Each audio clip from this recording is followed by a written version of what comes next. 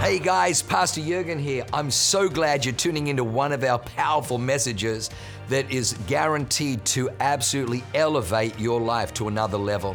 At Awaken, we only want to preach fresh, real, powerful to help you grow stronger in your walk with God, develop your faith so you can take more territory. I'm praying that God blesses you and enriches your soul as you listen to this amazing word from God. God bless you. We're about to bring the legend himself. I want to just do a quick intro. Charlie really stepped into our life at Awaken Church. For those of you who don't know, Awaken Church, we have churches in multiple locations. We have multiple campuses in San Diego. We have one opening in Boise. Obviously, we have one in Salt Lake City. And, during 2020, things got real. There was a dividing line. And we saw this man raise up. He was already fighting the good fight, but he really rose up. And we decided that we were going to rise up as a church. We were going to open. We were the first to open our doors during lockdowns because we just said, you know what? If it's okay to riot in the streets, then you know what? And if it's okay to have the liquor stores open and different strip clubs open, you can have those open. You best believe we're going to have church open. You best believe that when the suicide hotline went up 8,000%, that we're going to be open, have hope. And during that time, we found other like-minded people who were in the good fight for freedom. So will you guys help me welcome to the stage the one and only Charlie Kirk, founder and leader of TP USA and TP Faith, saving our colleges and schools.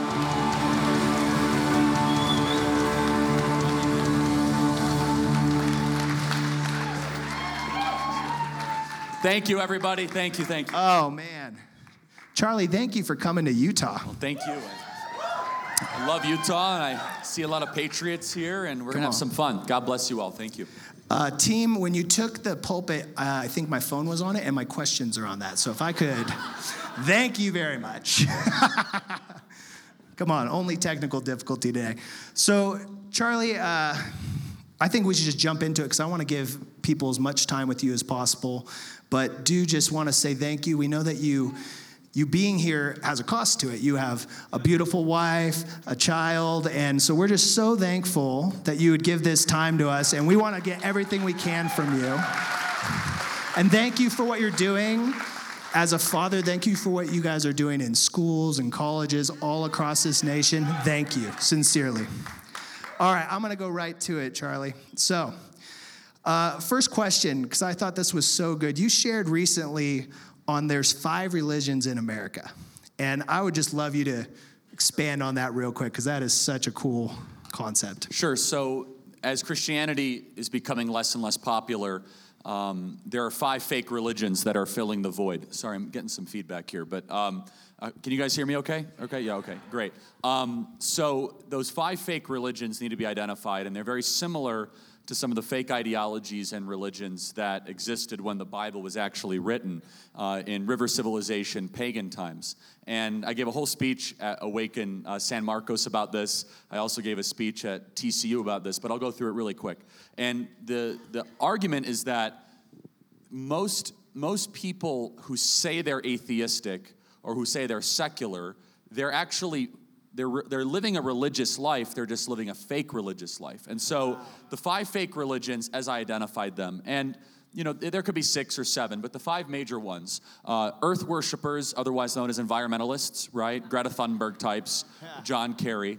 The religion of power, right? Anthony Fauci, James Comey, people like that, right? The religion of scientism, which also Anthony Fauci is also involved in. Yep. The religion of tolerance, which we could talk about. There's a difference between being tolerant and being compassionate. We as Christians are not called to be tolerant of evil. We should not be tolerant of evil ever. So that's very important. Come on, Charlie. And then finally, what I consider to be the most dangerous, the most immediately dangerous of all the fake religions is the religion of anti-racism and the religion, or the cult of diversity, if you will, right? And that one is the biggest immediate threat to the American Republic. Now, all 5 of them are spreading. They're increasing in popularity. They have been dominating the American zeitgeist and culture the last couple of years. And the argument, and I believe Jesus Christ raised from the dead. The resurrection is real. I believe that he is part of the Godhead. I believe the Bible is inerrant, and I am a proud Christian. If you are not, though, you must be willing to accept the fact that as America becomes less Christian, something damaging will replace it. Yes. And this is something that we do not talk enough about, which is the secularists and the atheists, or even the people that say, I don't like Christianity because of the hypocritical pastors or because of the skinny jeans or because of whatever, right? You passed the test, by the way, the skinny jean test. Not everyone at Awaken passed the skinny jean test. I know. It's not always. I'm riding that line. Yeah, anyway. And I hear all the complaints. Those are largely silly. The question should be, societally, is America heading in the right direction as we become less Christian? Wow. And it is a fact that we are not. We are more depressed, more suicidal, more alcohol addicted, more drug addicted as we become less Christian. The Wall Street Journal has come out with a poll in the last couple of weeks that church involvement, local community involvement, having children, belief in God have collapsed by double digits in the last couple of decades. And what is replacing it is these manufactured synthetic worldviews that I believe some of them have satanic influences and demonic elements to them, and it's creating moral and societal chaos. And so even if you do not believe in Christianity, I encourage you to be honest enough to say that as America becomes less Christian, it will become less free. Wow, come on, how good is that? This one actually, I've been waiting since you did the San Marcos. By the way, if you want to catch another one of these, you can go and check out our last Wednesday we did this. But why does it seem like the left is so passionate about transing or pushing that agenda to our kids? So a couple things. The first of which is they do not believe in the innocence of children. This comes from, it's demonic, but there's a doctor that everyone should be familiar with, Dr. Kinsey. And Dr. Kinsey did a series of experiments on children in the 1900s. And he is well received in the academy. He has an entire institute at Indiana University, Bloomington. They have the Kinsey Center. And he wrote some unbelievably graphic books. I'm not going to get into it because it will ruin your night, but I could just say one of the quotes from Dr. Kinsey is he said he had a view of child sexuality that is completely different than what all of us would believe. He said the only unnatural sex act for a child is that which the child cannot perform.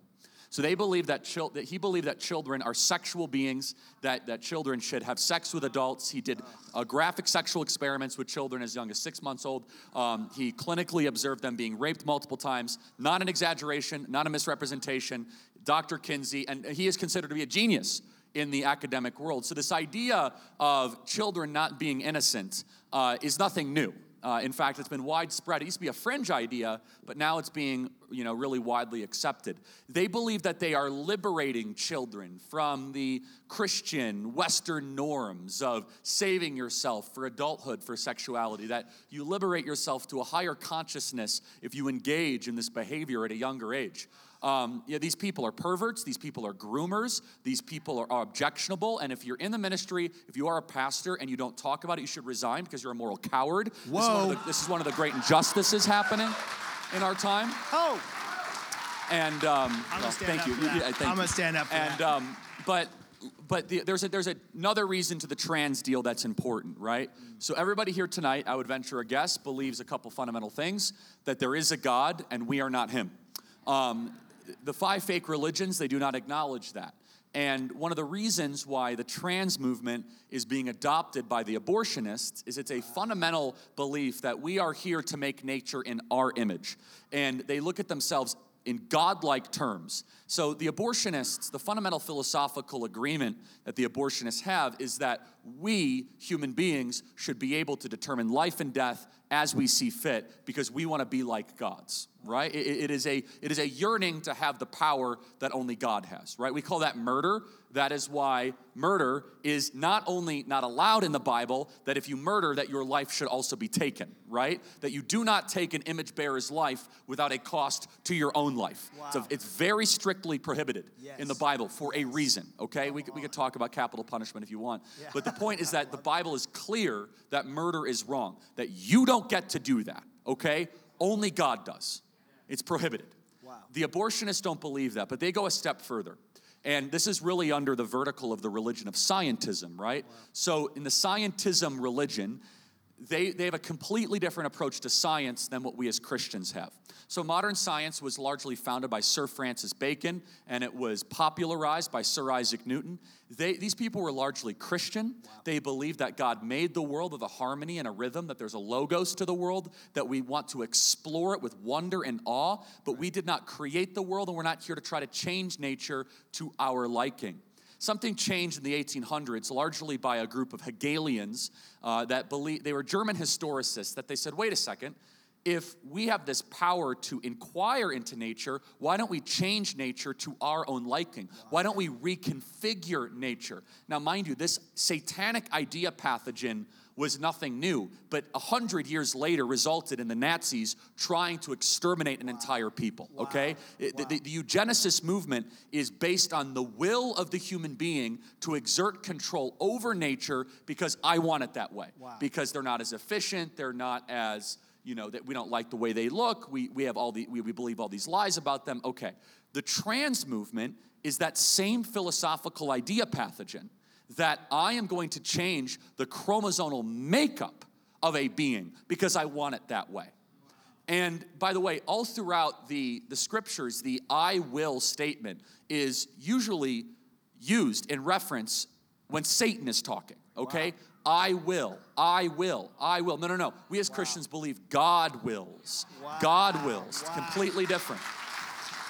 And so there... I could talk about the trans thing at length. And by the way, your governor is an absolute abject failure on this topic. Yes. You guys have a disgrace as a governor. Total disgrace.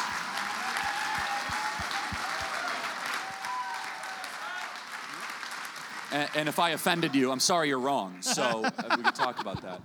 But the trans thing is fundamental. It is a war on biology, it's a war on truth, it's a war on language, it's a war on natural design, it's a war on child innocence, it's a war on vocabulary, it's a reconfiguration of our norms, our practices for a mentally delusional minority. And that somehow we have to reconfigure all of our society for people that are obviously tormented by something. And instead of giving them compassionate care, we have to change our language, and we have to change our bathrooms, and we have to change our sports. No. That is not just wrong, it is evil to do that, okay? Yes. It is evil. Yes. So, but why the trans thing? They want to introduce a pattern of thinking that your nature, if you do not like it, you can go through a series of choices to wage war on creation itself. Wow.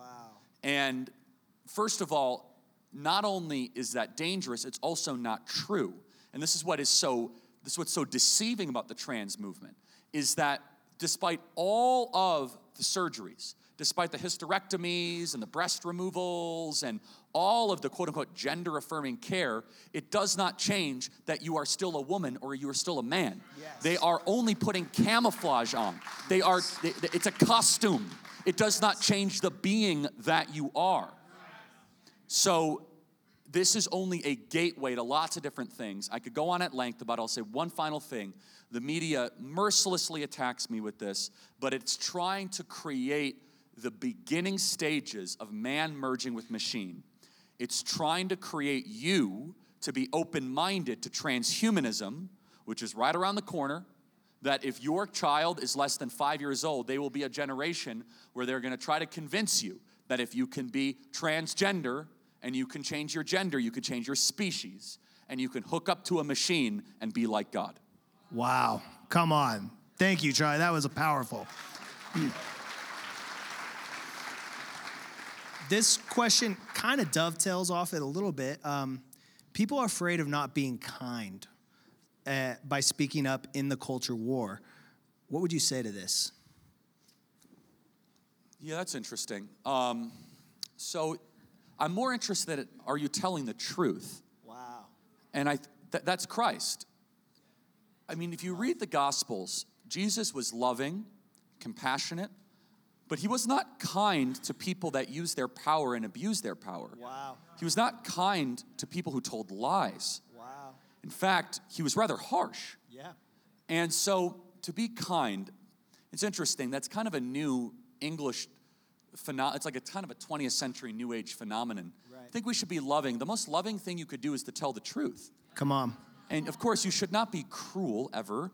You should be compassionate, but I'll give you a great example. So you take a trans person, okay? Let's pretend someone who's trans or not or whatever. So you have a couple choices. The world would say, well, you gotta be kind. So affirm their lie.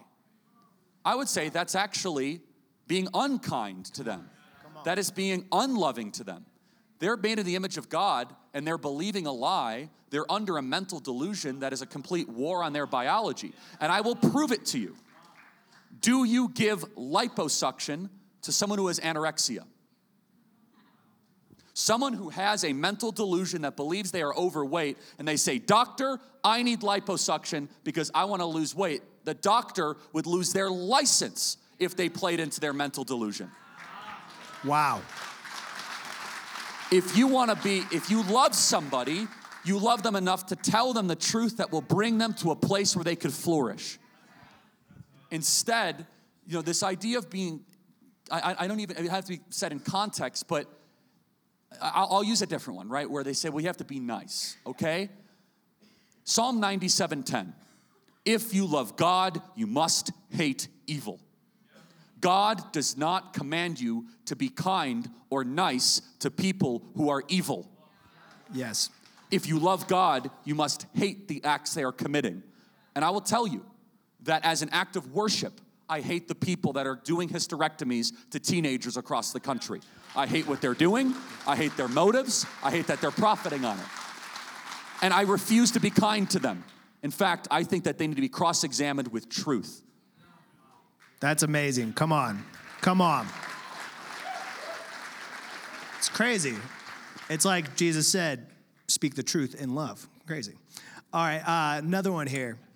So I'll use this generic term. A lot of church people, that we have some here in Utah, believe there are, that we're in the end times. So they don't engage in the culture war because they see it as a pointless fight. What would you say to this? Yeah, I get this a lot, and I speak at a lot of Calvary churches, Calvary Chapel, founded by Chuck Smith, and they're very focused on eschatology. In fact, one of my closest friends and mentors, Jack Hibbs, is probably one of the most, I think, amazing theologians on the end times. And so I don't know if we're in the end times. We might be, we might not be. I actually think it's completely irrelevant as to what you are going to do. Come on. And I'm not saying that it's irrelevant to look for the signs. I think it's irrelevant to your action. Let me be very clear. Now, I hear it all the time. Charlie, Jesus is coming next Thursday. I don't need to do any of this stuff, right? We're all going to be zapped up in the rapture. None of this matters. Now, Jesus told you to occupy till I come. He also said the day and the hour is unknown. And I asked the question, what do you want to be caught doing if Jesus returns? Do you want to be caught being a coward and running to the hills and disengaging from culture? Or do you want to be salt and light? Did Jesus tell you to stop being salt and light if things got hard?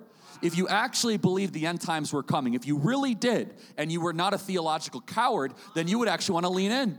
But you actually don't believe it. People that tell me that, I challenge. You actually don't believe it if you don't engage. No, you're using that as an excuse to run to the hills because you think God is going to bail you out because you have no courage.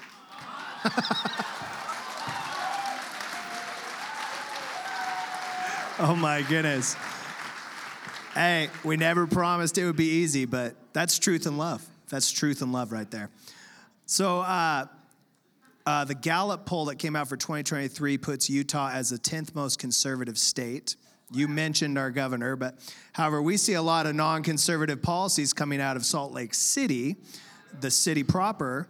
Do you think conservatism is safe here in Utah, and what would you say to Utah? No, it's not. I mean, this state they're trying to turn this into another Colorado.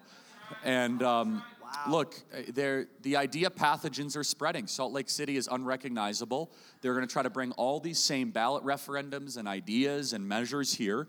So what do I have to say about this? I mean, I work with a lot of LDS. I'm obviously not LDS. You know, I'm a Christian, evangelical Christian. I think the world of a lot of LDS people. We see the world differently theologically. But boy, if there's any LDS in the audience here, you have got to fight this woke nonsense that has infiltrated the LDS. Yeah. You have to. Yes. Come on. I mean, it is one of the most important things you have to do. In fact, I have a heart for LDS waging that war within that community right now, because I'm seeing just nonsense come out here and there, and it's really troubling to me. And it's too bad, because the LDS world used to be one of the most reliably conservative organizations and institutions and communities, and it's becoming less and less so. Wow. And so you have to be vigilant here in Utah. They are coming here. You already have one Republican senator, and then you got something else. I don't know what that is all about. So, it's true. And I'll leave it at that. I don't know what that's all about. So, but the Colorado used to be a free state. Nevada used to be a free state. Wow. They are coming here. And these idea pathogens are attractive, because the fastest growing religions, those 5 religions, are counterfeit substitutes for Christianity. And so, you're not safe. You're in grave danger. And they can flip a state very quickly. If you stop being bold, and if you want to be kind to evildoers, then you're going to lose your state. Wow. You're going to lose your home. Wow. Wow. So we were having an interesting conversation with your friend, Pastor David from New York, and in the green room, and he was talking about his book on morality and a hierarchy of it. And I would just love to hear your thoughts on that. Give me an example here. When we vote, is it more... Is sin a sin? So is it the same? You vote for somebody who's okay with abortion, who's killing a baby, but they're kind, they seem to have self-control, and so isn't that not having self-control sin? So are they the same? And does it really matter how we vote based off of morality? Of course it matters how you vote. Everything you do matters in the eyes of God. All your actions do. Wow. And yes, some sins matter more than others in the eyes of God. Murder makes God way unhappier than jaywalking. Anyone who says anything different is reading a different Bible than I am. Right. It's not even close. How do you know that? It's because the gradation of punishments throughout the Old Testament were based on the actual crime. It wasn't capital punishment for everything, okay? And so there's a hierarchy to the good. There's also a hierarchy to the defiance of the good and the rebellion against the Creator. And involved in that is whether or not you care at all about your community. Well, and so I don't love the term politics, because people don't even know what it means. But it really comes from a Greek term which means the business of the community. And so a pastor will say, I don't do politics. Well, do you do your community? Do you care about what's happening around you? Of course, we serve the poor and we care about the homeless. Oh, so you care about the community. What about who's in charge of your community? Wow. Or what laws govern your community? Oh, we don't do that because it's too controversial, or it's too messy. Okay, and this is what really bothers me about most Christians and most weak pastors. And most churches have very, very weak pastors, and they're just so afraid to engage in this stuff because they haven't been trained or they haven't been educated in this stuff properly. You have to ask the question, what is a human being? If a human being is made in the image of God, it changes the entire game, changes the whole ball game, right?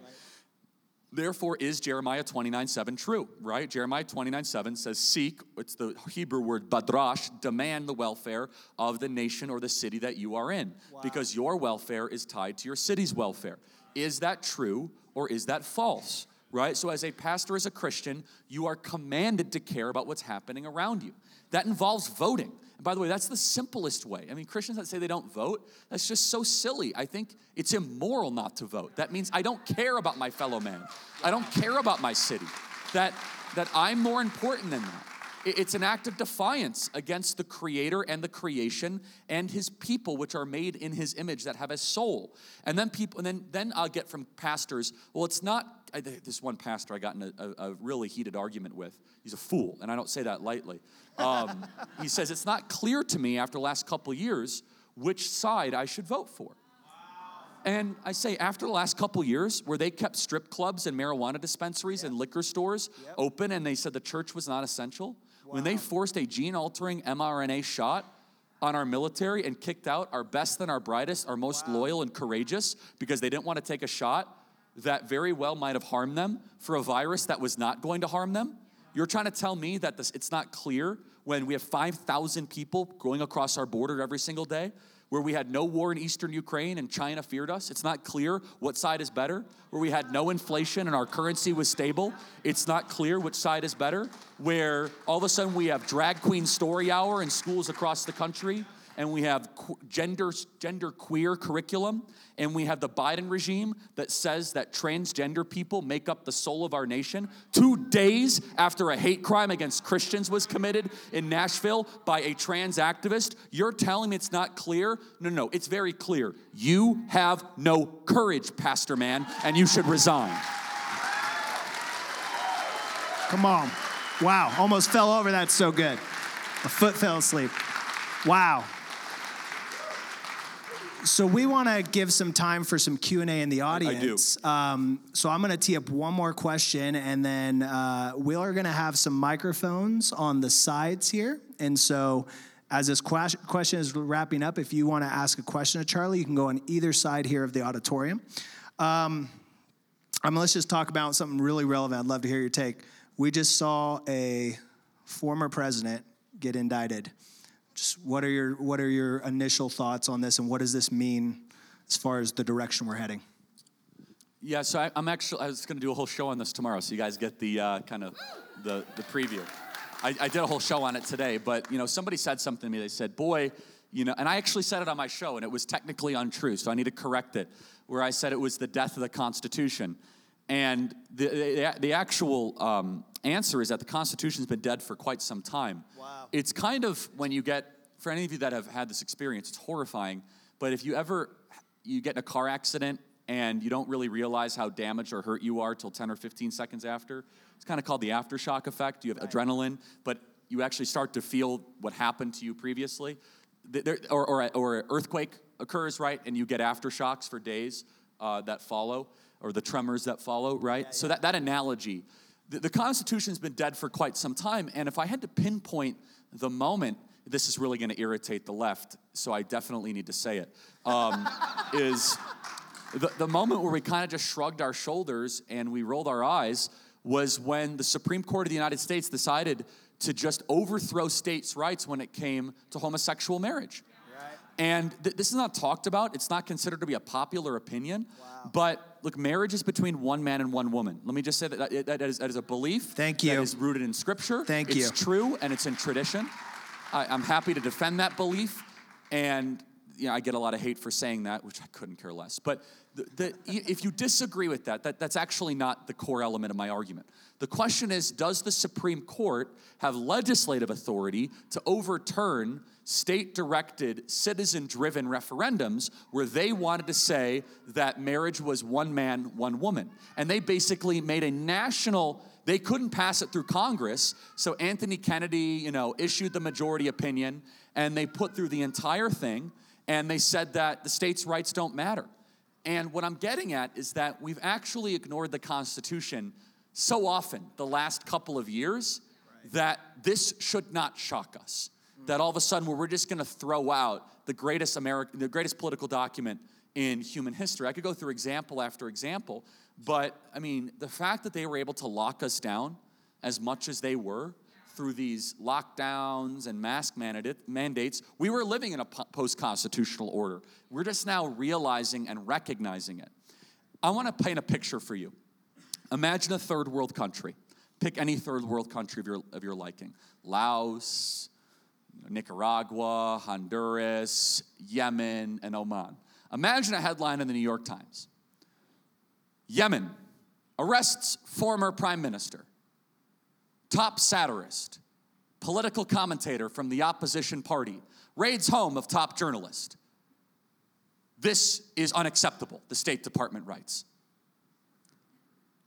Steve Bannon is under indictment, top political commentator for the opposition party. James O'Keefe, top political journalist, is under 3 separate federal investigations, top journalist. Satirist Douglas Mackey made a meme making fun of Hillary Clinton.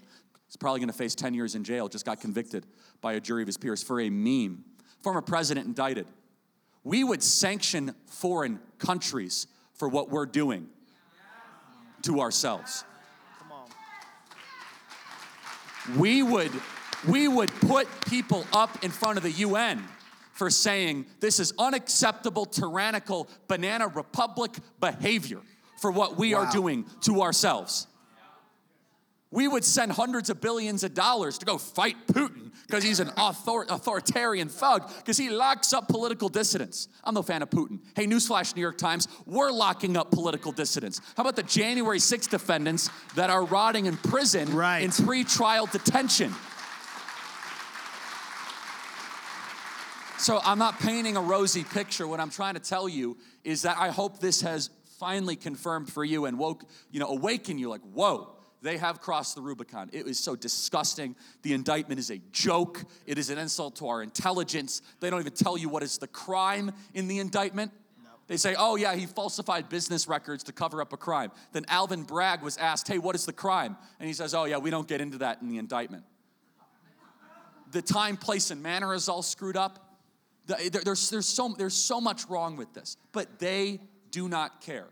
And Donald Trump's crime was not paying off Stormy Daniels. Of course not. Give me a break. I didn't say it, and I do not swear as a rule, but I'm getting close because these people are so evil what they are doing. It's hard not to. And but I didn't do it. I did not do it. I probably would have, to be honest, but good job. But self-control is a fruit of the Spirit. There it is. Give me more. His crime was winning the 2016 presidential election. Yeah. Yep. It's true. His crime was robbing them of a celebration when Hillary Clinton was supposed to crush the glass ceiling and become the first female president and all that garbage. His crime was sneaking into the presidency. And they said to themselves, we are going to have revenge against you, man. We're going to make you suffer. We're going to humiliate you in the town where you wrote The Art of the Deal and you saved the convention center and you gave us the Plaza Hotel, not Plaza Hotel, but Hotel Commodore, which became the Grand Hyatt, and you bought the Plaza Hotel and the Woolman Rink, and you gave hundreds of millions of dollars to charity. Okay, flashy billionaire man who thinks you can defy the ruling class, we're going to humiliate you in a Soviet-style show trial. And you might hate Donald Trump tonight. Your friends might hate Donald Trump tonight. But I question your integrity if you're not angry about this. And I mean that true. I don't care if you hate Donald Trump. I do not care. If you do not have anger pulsating through your being, I don't care if you say he's the worst person ever, if he's a narcissist, if he's all these sorts of things. The way he is being treated is an insult to our system, to our tradition, to our Constitution, to how we go about business. This is not about Trump. Trump just happens to be a small player in a much bigger game. Right. In a dark chapter of America. So I hope and I pray that Americans wake up to this. I know many of you are angry because this is not about Trump. This is about the republic that we care about. And to see these people on television, oh, I love it, and this is a great day for America, and that they're so joyous, and they're all this. It's disgusting. It's vile. It's ghastly. It's reprehensible.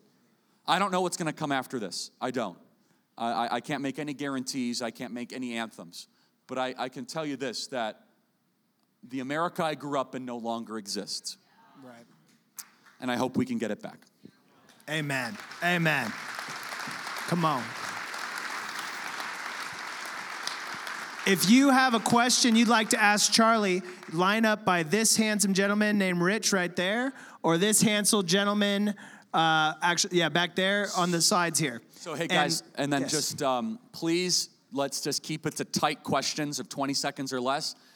Somebody's going to violate this, that's okay. But I want to get to as many questions and not your lecture. I mean that as lovingly as I can, okay?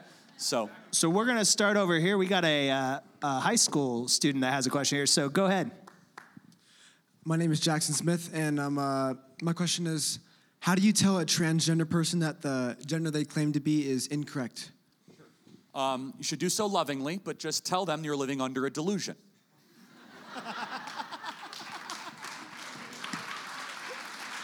And no, I mean, let me prove it to you, okay?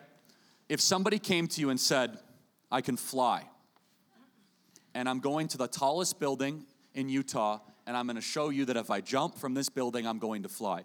Would it be loving or unloving to tell them, no, you can't? Wow.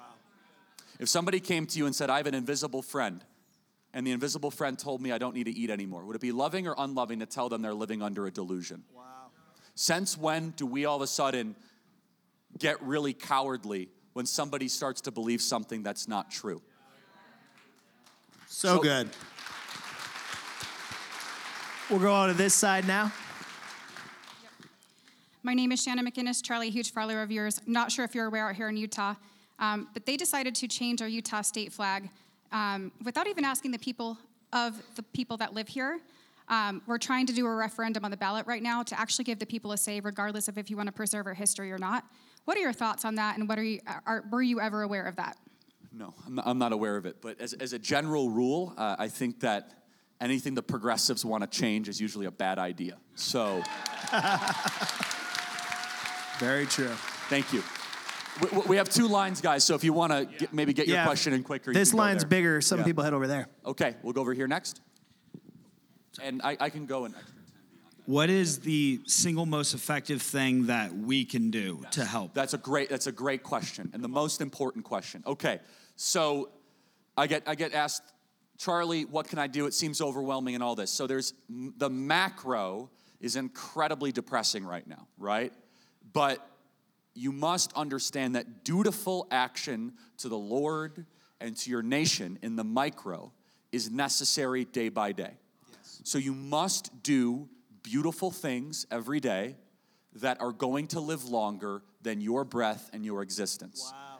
Have children, build institutions of learning, build churches, build a business, build wealth and give it back to people that are fighting. Wow. That stuff is way more important. Come on. That is going to be long lasting.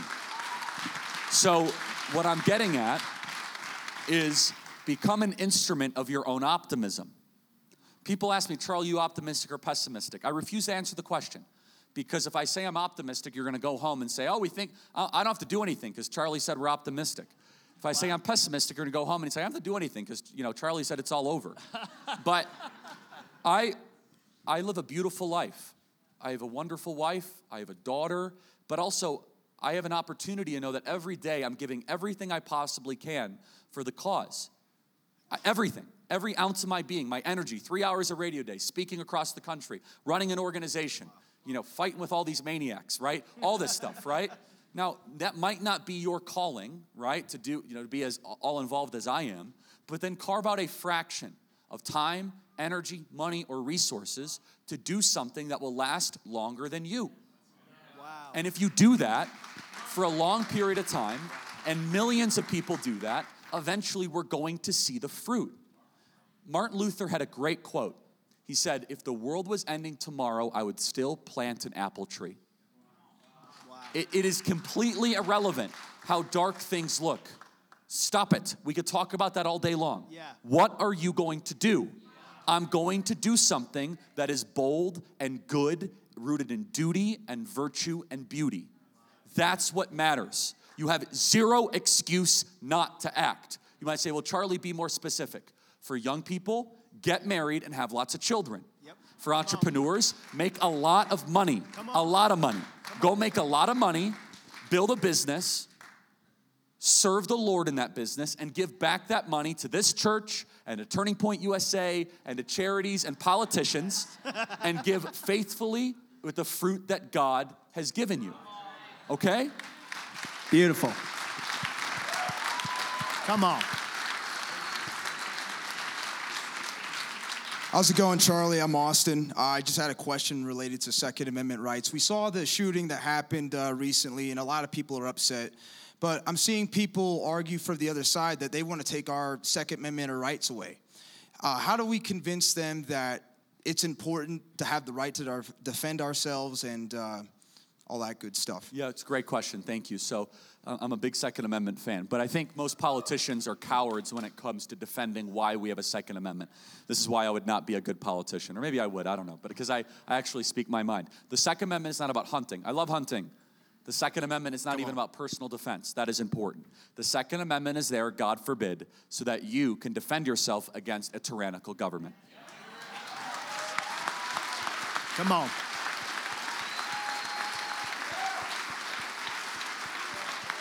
And if that talk scares you, wow, that's radical, Charlie. I don't know about that.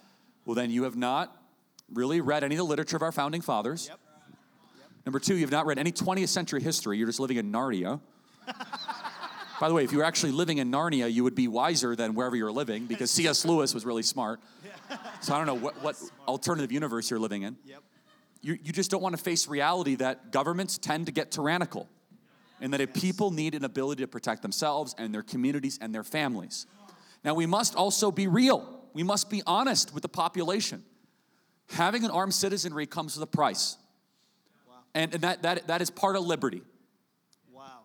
Driving comes with a price. 50,000 people die on the road every year. Wow. That's a price. You get rid of driving, you'd have 50,000 less auto fatalities.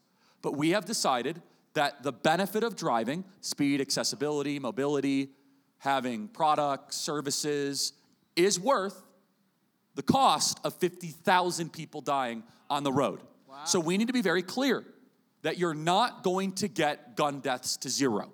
It will not happen. Right. You can significantly reduce them through having more fathers in the home, Yes. by having more armed guards in front of schools.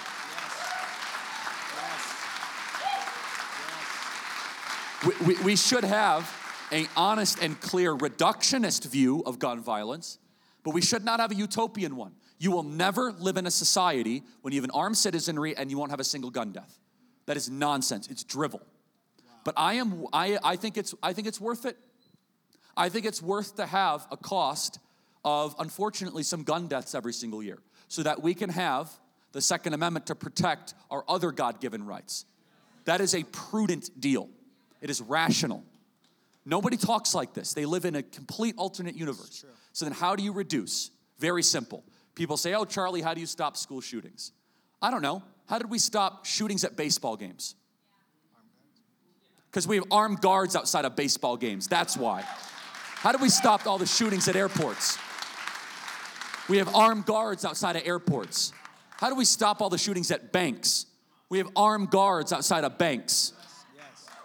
How do we stop all the shootings at gun shows? Notice there's not a lot of mass shootings at gun shows. There's all these guns because everyone's armed.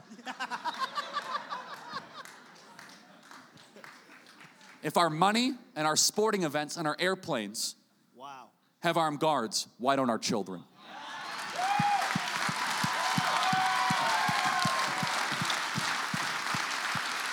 Thank you, Charlie. Thank you. Thank you. My name is Diane Anderson. I'm the mother of 9, so I've done my duty. Fruitful and multiply. That was my career choice. My definition of gun control is use both hands. But my question is, our government was taken over in bankruptcy over 100 years ago. And we've been being run by a government services provider that's a privately owned companies. And they don't, I was told by a magistrate in a magistrate court, I'm claiming my rights in the Constitution. You have to tell me this under the 6th Amendment and the 5th Amendment, etc. Yeah. And he said, stop talking about the Constitution. It doesn't apply here. You said that out loud? They don't. It's a private corporation, and we are product. So how do we get our de jure constitutional on-the-land government back? Great question. And you're mostly talking about the Federal Reserve, which is really important. Look, the Federal Reserve should be ended in its current form. It's a travesty to a free society. And I yearn for a day where we could talk about currency, because what they are doing to the American dollar will impact everybody. It's a little wonky, it's a little abstract, but boy, is it critically important. So look, I'm just going to keep on going back to this refrain, but it needs to be repeated because important things should be repeated. Repetition is the soul of memory, which is you have to be self-sufficient. You have to build out a life where if the currency collapses, you're not going to be in panic, right? You have to build out a life that if we go into societal bedlam, that you're able to sustain yourself. This is something the Mormons get right. I think it's a requirement they have to have preparedness supplies. I mean, I get these emails, right, because we have a partnership with My Patriot Supply. It's like the amount of LDS that go to our promo code is unbelievable. It's like, so you could feed like Cambodia with it. It's really... By the way, My Patriot Supply is great. Promo code Kirk. I'm not kidding. I was going to give the... I'm a proud prepper, and you should be too. These people are playing a very dangerous game. Societal collapse is the norm, not the exception. Most places fall apart, and they don't fall well. So be ready. I'm not telling you it's going to happen, but if it does, don't be taken by surprise. So how do you get your republic back? Well, how can you defend something that most people can't explain, okay? And so you got to teach. You got to dive deep. Spend time reading the Federalist Papers, take Hillsdale online courses, listen to our podcast. I believe, and I don't mean this braggadociously, I think we do a good job as any explaining what Western civilization it is and what you can do to save it and why it matters and why it's exceptional and where does it come from and what you can do to further your world, really further refine your worldview in that regard. And then finally, you have to also know, you have to manage your expectations that politically this place might just become a total and complete mess and get worse. And I mean Utah and nationally. And let me say something really important. I'm so glad I remembered this. Ranked choice voting. They're going to try to bring ranked choice voting statewide here. Is it statewide in every election? Oh, no, I think it's in local elections, right? But it's not in statewide, I don't think yet. Am I correct? I'm in tracking it. Yeah. Ranked choice voting is an awful idea, everybody, okay? Yes. If you do not know about it, you have to educate yourself on it. It is a garbage, trash, George Soros-funded election manipulation idea that is already here on local level in Utah, and they're trying to bring it statewide. That's a great issue for you guys to champion. It's one you can win on if you educate enough people on it. So, next question. Come on. My name is Yitzhak Contreras. My question is, if there aren't enough jobs to go around and the government shouldn't employ more people, what happens to the millions of people who want or need jobs and can't find one? Okay, what happens when millions of people need or want jobs and can't find one? Yeah, so we do not have that problem right now, but it could happen with automation, but it's still speculative. We actually have the opposite problem. We have a society that doesn't want to work. We have a job opening crisis because, kind of being a bum is in vogue, I guess, and just sitting around and not working. So, yeah, I mean, entrepreneurs will fix that problem. We're not going to have that problem anytime soon. We have a problem with people that cannot find competent labor and skilled labor. So if in automation in the future, that very well might happen with robots and artificial intelligence and the rise of ChatGPT, but I still think we're a ways from that. Thank you. Next question. Hi, Charlie. My name's Sierra, and I'm in the field of mental health, and there's no question that we have a really horrible problem with it right now across society. My question to you is, with being a conservative in the therapy and the in psychology, it's very liberal, and we're fighting the boards more than we're fighting trying to get clients in. What would you suggest to someone in that area? What power do we have to the boards? And also, what do you think it's going to help in society and mental health? It's great. Thank you for being in that field. It's necessary.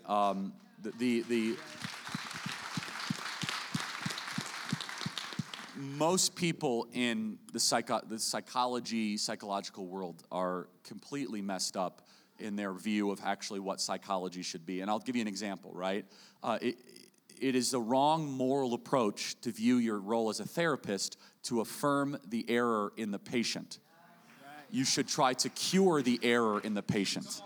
So this idea of gender-affirming care is wrong from the first couple words. You're not there to affirm the delusion. You're there to cure the person. You're there to heal them. You're there to make them better. And but they'll say like, well, it's the more loving thing to do, and the approach there, it's totally and complete garbage. It's wrong. And by the way, they're a walking contradiction.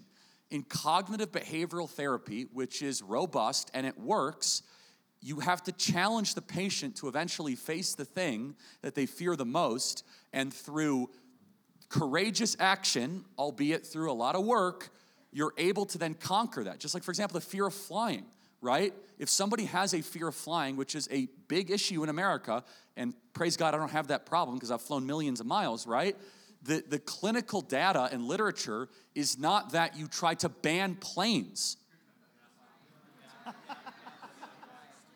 Say that again, wow. You try to get the person to come in contact with that untrue, intrusive thought that they might be having a false relationship with, and eventually taking that very adventurous and courageous step to step on an airplane. And it works. The clinical data shows that has worked for decades.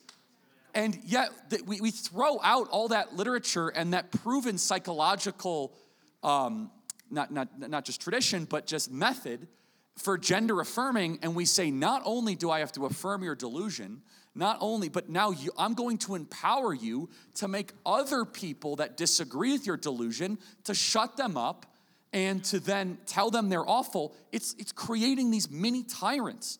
So what can you do? I don't know what you can do, to be honest. It's so the American Psychological Association, whatever they call it, the American Association of Psychology, you read what is coming out of it. It is rubbish on the transgender stuff.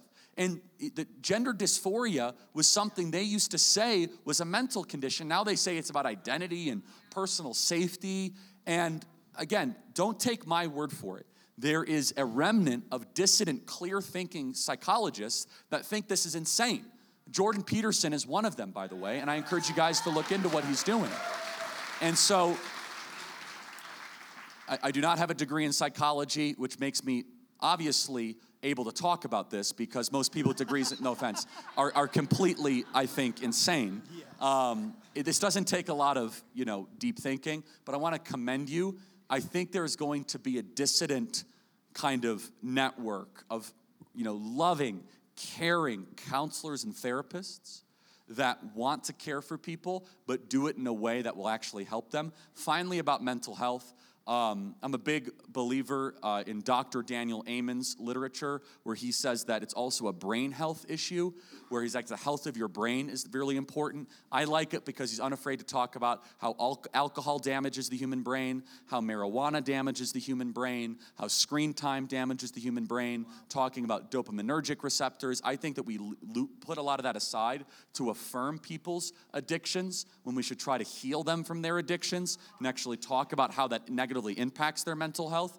And then finally, I think that we have a crisis of meaning, and we're wondering why we have the most depressed, suicidal, anxious generation and alcohol and drug addicted generation in history. It's because we've decided to say that God is dead, and in its place is a crisis of self-harm like we've never seen before.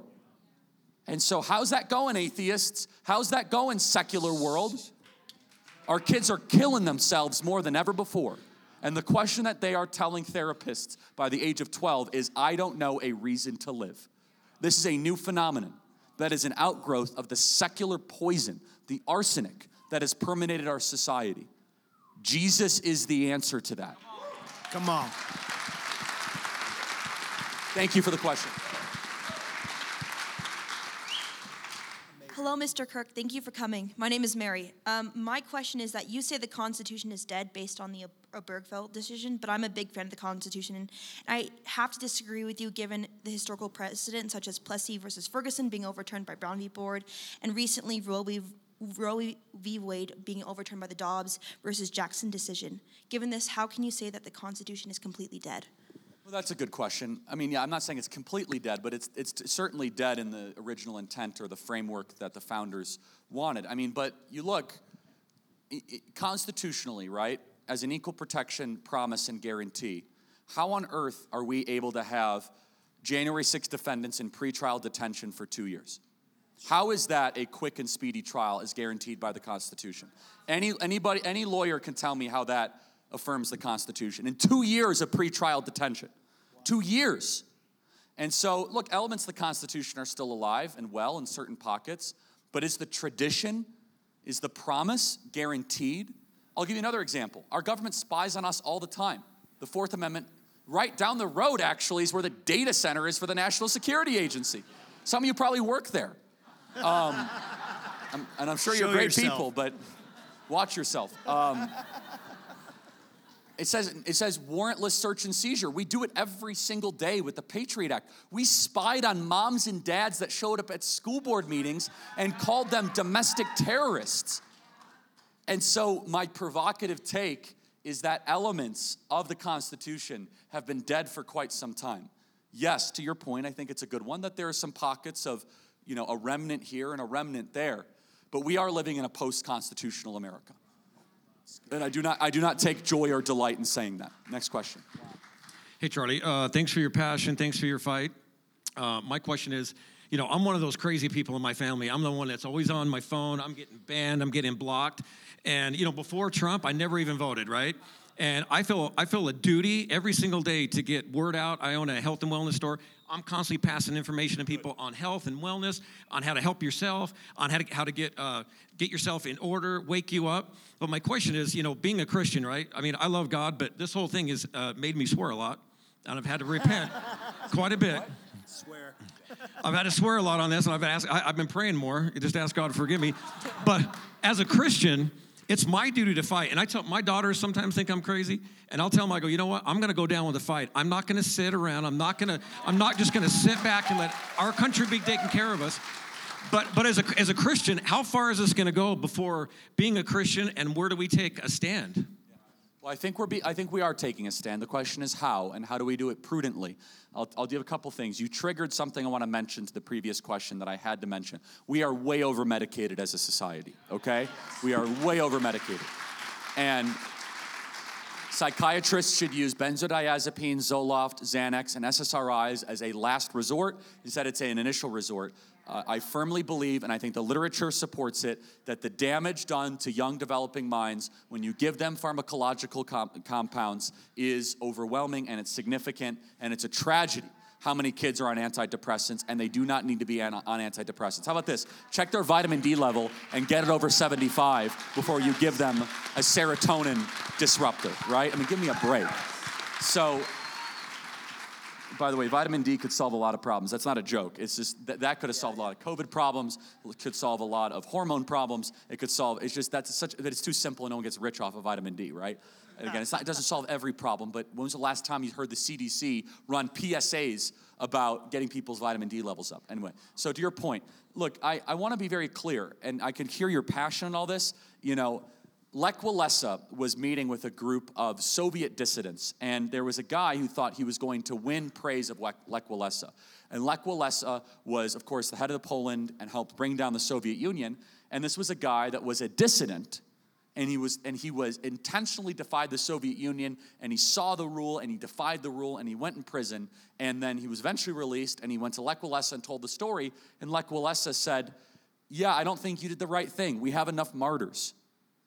He said, what we need is people that fight prudently and incrementally so that they can last. He said, you were of no use once you were in prison.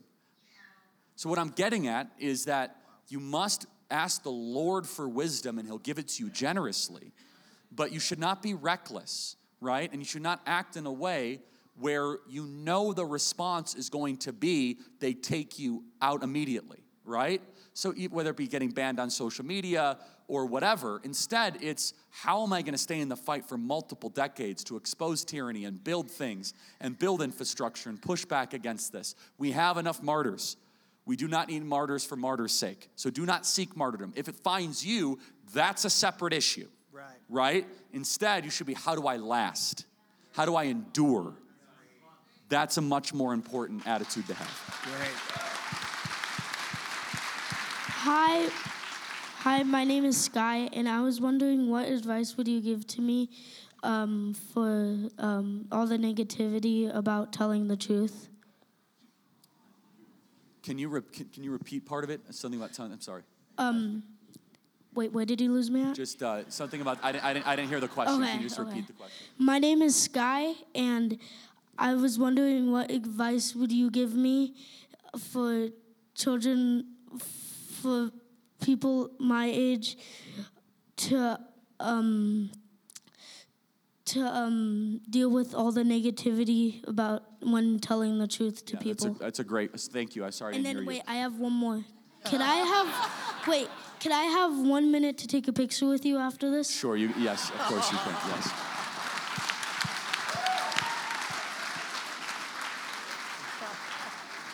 as Pastor Jurgen would say, you ask and you shall receive. Have not because you ask not. So I have to do one Pastor Jurgen impersonation every time I'm at a wake. So good, Charlie, so good. So, nailed it. So to your first, telling the truth will come at a price. It is not a question, it is a guarantee of the scriptures. And so how do you deal with it? You have to look at it as no different as I'm going to get tougher and my muscles are going to get stronger. The earlier in life you adopt the attitude, not for God to remove difficult circumstances, but instead to make you stronger for difficult circumstances, the happier and better life you will live.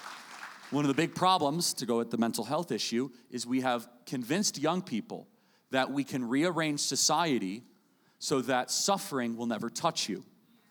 Instead, we should say, let's make you tougher so when suffering does come in your life, you can endure it and still be happy and joyful. Great. Thank you, man. God bless you. Come on. Next question. And yes, come get a picture afterwards, okay? Hi, my name's Ethan. I've been involved in political debates and discussions since I was in 5th grade.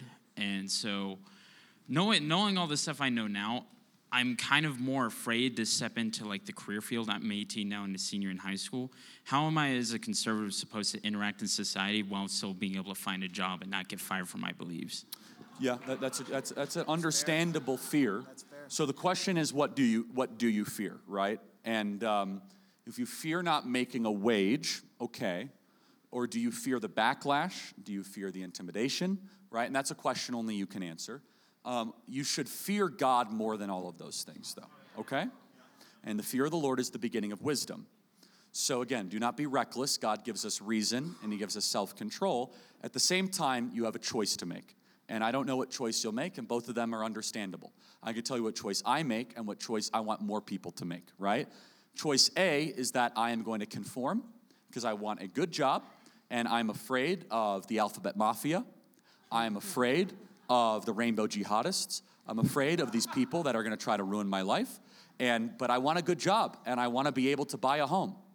But you will not be free, and you will not be happy, because you will have to be a different person in public than you are in private. And that creates double-mindedness and tension, unhappiness and despair. But maybe making money is important to you, because it is for a lot of people. And they tell me, Charlie, I can't do that because I might lose my job and I have a mortgage to pay. Okay. But let me tell you the path that you might want to take. Again, I'm not you. The path is this. Say, hey, I'm going to be the same person in public that I am in private. Wow. So good. And I might not make the same wage immediately, but I'll be free. And I don't have to do the, is anybody listening? Or, oh boy, did I just text somebody something I didn't mean to text them? Or did I get found out that I went to an event? Or did I ask a question? Or did they find out I own a MAGA hat? It's irrelevant, because everyone knows how you feel and you're free. Wow. The number one form of censorship in America is self-censorship. And look, there's a lot of good people that self-censor, but you're in your own self-created tyranny. Let me tell you this. The fear that you're not going to be able to make a wage because you speak your mind is largely unfounded. There is a parallel economy of entrepreneurs that are rising up in record numbers that will not just be okay, they'll be enthusiastic to hire you if you speak your mind. So,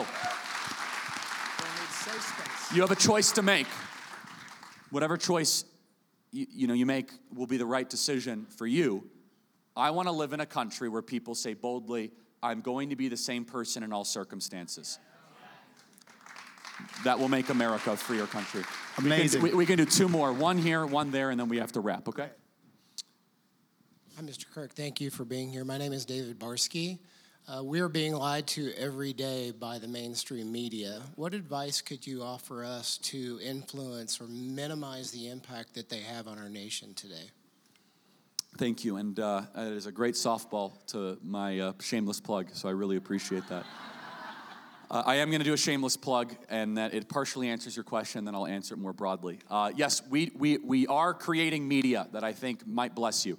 Every day, we do 3 podcasts, 3 hours of radio. Anyone watch us on Real America's Voice? Anyone watch us? A couple people. We're live on Real America's Voice for 2 hours every day. We're live on Rumble. We're live on YouTube.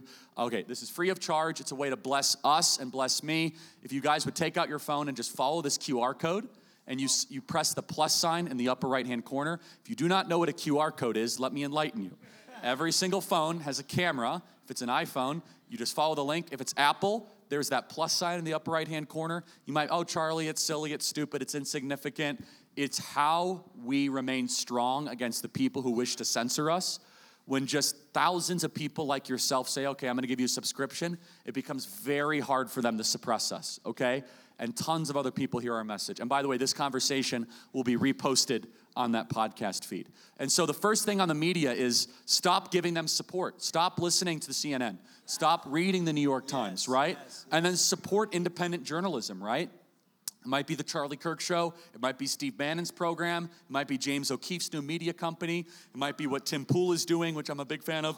Whatever it is, find independent content creators that are out there that speak their mind, that are really willing to push the boundaries, that are obviously not controlled by the corporate uniparty, and then say, I'm going to give them my attention. You might not agree with them on everything and have some grace because it might not be as well produced as the big flashy products, but then use your news consumption choices in alignment with the people that are really standing courageously, right? That's my recommendation. Whether it be Matt Walsh or the Daily Wire or whatever it is, right? That go search out that new media, because yes, the mainstream media is lying to you, but we're living through this. You want hope?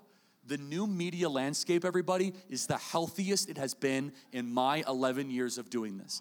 I look to my left and I look to my right, and I see fighters that are wise and learned and filled with the Spirit. I see Matt Walsh, I see Michael Knowles, I see Candace Owens, I see Steve Bannon, I see Jack Posobiec, I see James O'Keefe, and these people are young, and they work hard, and they're industrious, and they got a spine. I was gonna use another piece of anatomy, but they have a spine.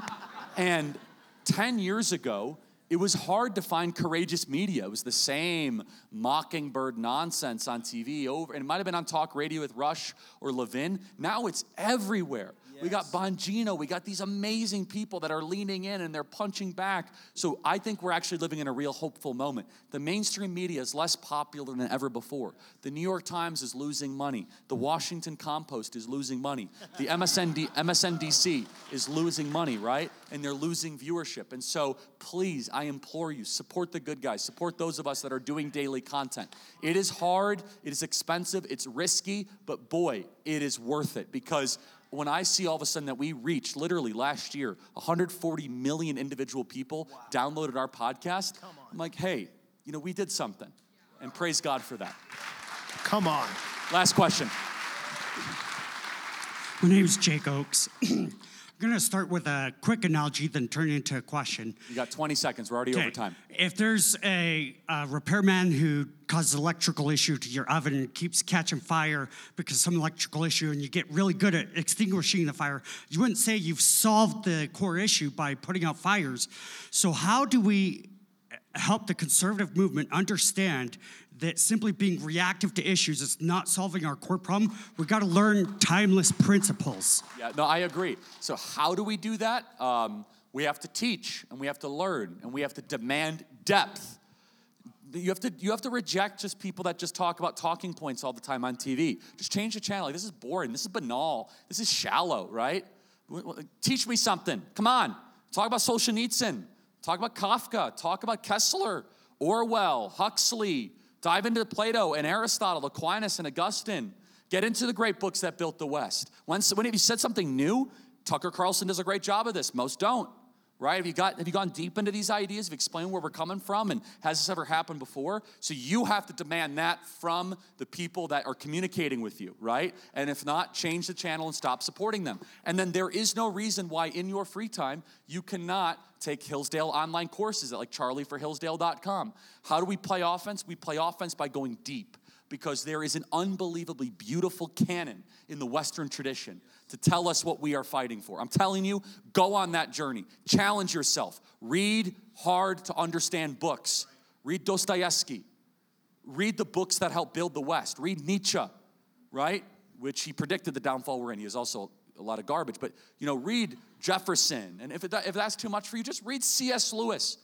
Every Christian should read C.S. Lewis one thing at least once a year. Yes. Mere Christianity, Screw Tape Letters, That Hideous Strength, Abolition of Man, Narnia. The guy was a legend, and it's very digestible. What am I getting into? Is that if you want to all of a sudden find as if like, Charlie, I don't know what to do, spend time learning, because you're not the first person to ask the question. The more you understand the thing you're trying to protect, the more willing you are to act on it. So go deep into it. And yes, go deep into the scriptures. Read the word, the entire word, all 66 books. Read Leviticus. You know what Jesus and the founding fathers had in common?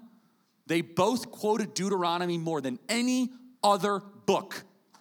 So maybe the book of Deuteronomy has something to teach us right now. You know that we get moral and civil law from Deuteronomy? You know we get separation of powers, consent to the governed? You know the entire U.S. Constitution was based on the teachings of Deuteronomy? Yet most pastors would not even dare. They can't even spell Deuteronomy, let alone do a teaching on Deuteronomy. Got to go deep. And let me close on this, because it's great, because I feel the sense of action. I feel commitment. But I see some of you, and I could tell, you're rolling your eyes. You say, Charlie, I've done everything that's been asked of me. I watched Tucker Carlson. I bought the pillow. I've done everything that has been asked of me. By the way, promo code Kirk at mypillow.com, just so we're clear. Good job, Charlie. Good job. Keep them coming.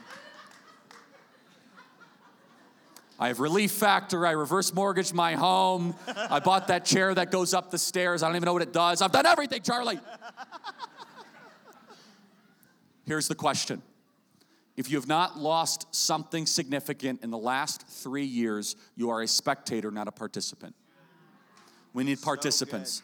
Do beautiful things. Build big families. Build this church. We need more entrepreneurs. Go create a lot of wealth and give it back. Go employ a lot of people. You're tired of cancel culture in business? Go start your own business. You're made in the image of the Creator. Go create something new. Stop complaining about it. Go support the heroes. There are 3 types of good people. There are good people that do nothing. Stop being that person if that is you. There are the fighters. Not everybody's a fighter, and that is okay. The fighter is George Washington in the arena. Fighters like Candace Owens, who's now working with us with Blexit at Turning Point USA. We're really proud of that, right? Fighters that are on the front lines like James O'Keefe. God bless that man. But just as important to the George Washingtons are the John Hancocks. You know, John Hancock was the #1 financier of the American Revolution, signed the biggest signature of the Declaration of Independence, but never picked up a weapon, never fired around. Wow. But he's equally as important. So be someone that helps the fighters. So don't be a good person that does nothing. No more spectator. That has to be the pledge you make to yourself tonight. I'm done being a spectator. I might not be a fighter, Charlie. I might not be the person to run for the school board or be a person to knock on doors, but Charlie, I'm going to be there for you and for Turning Point USA, praying for you, fasting for you, maybe giving $10 a month. I'm going to be there for you, James O'Keefe, to help you out. I'm going to be there and say, hey, Charlie, the way I'm going to help you is I'm going to create $1 billion business, and I'm going to give it back, and I'm going to be the George Soros 10 years from now to finance this new founding conservative movement. We need that, by the way, whatever it is. So no more spectators. I love the name of your church, Awaken. And I'm doing a pastor's close, which is multiple approaches towards a close. No, I'm not going to do that. But, which is Awaken. That is what we need in this country. The greatest man to live in the 20th century was Winston Churchill. He was great because he was courageous and he was there for the moment. Winston Churchill was the only man smiling the day after Pearl Harbor. He was happy. He walked into the war cabinet, the thing of whiskey and a cigar, and he proclaimed to his war cabinet, he said, gents, we have won the war. They thought he was delirious, delusional even. They said, what do you mean we have won the war? And he said, no, the war is over. And then a very brave soul said, have you lost your bloody mind? We are losing Royal Air Force members by the hour. The Nazis are bombing London. They're planning an amphibious invasion. We can barely draft an army to defend ourselves. We're evacuating our children to Scotland. What do you mean we have won the war? He took a sip of whiskey and a puff of cigar, and Winston Churchill said, I've got to know the Americans quite well, and they're a tricky, sometimes mysterious people, always late to the party, but never wrong. You see, the Americans, once they wake from their slumber, There's not a fight that they can't win. And I tell you here, my war cabinet, they are awakened and the war is over. God bless you guys. Thank you so much. Wow, what an amazing word. I hope you enjoyed that as much as I did.